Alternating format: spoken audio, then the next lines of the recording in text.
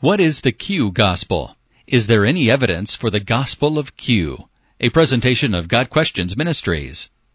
The Gospel of Q gets its title from the German word Quelle, which means source.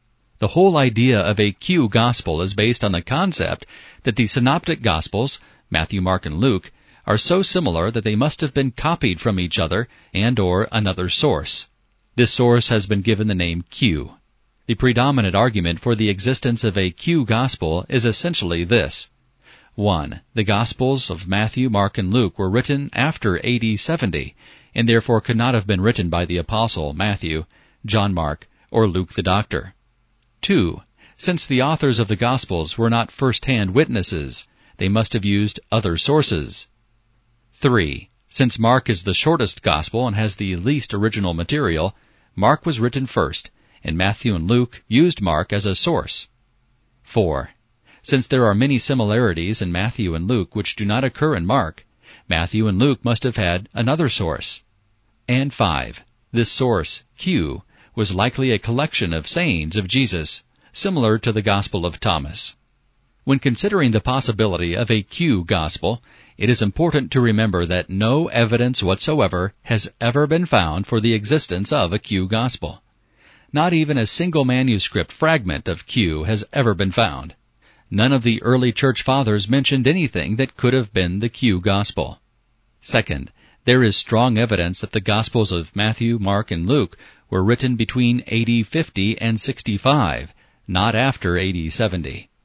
Many of the early church fathers attributed the Gospels to the Apostle Matthew, John Mark, and Luke the Doctor. Third, since the Gospels were written by Matthew, Mark, and Luke, they were written by actual eyewitnesses of Jesus, and or close companions of eyewitnesses of Jesus. Therefore, it is natural that we should expect many similarities. If the Gospels record actual words spoken by Jesus, we should expect the eyewitnesses to report Jesus saying the same things. Finally, there is nothing wrong with the idea of the Gospel writers using the other Gospels as sources. Luke states in Luke chapter 1 that he used sources. It is possible that Matthew and Luke used Mark as a source. It is possible that there was another source in addition to Mark. The possible use of a Q source is not the reason why the Q Gospel concept should be rejected. The use of a source which contained the sayings of Jesus does not take away from the inspiration of Scripture. The reason the Q Gospel should be rejected is the presupposition behind most of the ideas of Q Gospel advocates, namely that the Gospels are not divinely inspired. The vast majority of those who promote the Q Gospel concept do not believe the Bible is inspired or God-breathed. The vast majority of proponents of Q do not believe that the Gospels were written by the apostles and their close associates, or that the Gospels were written within the generation of the apostles. They do not believe it is possible that 2 or 3 authors could use the exact same words without using each other's writings as sources. Crucially, most Q advocates reject the inspiration of the Holy Spirit, helping the Gospel writers to accurately record the words and works of Jesus Christ. Again, the use of a Q source is not the problem.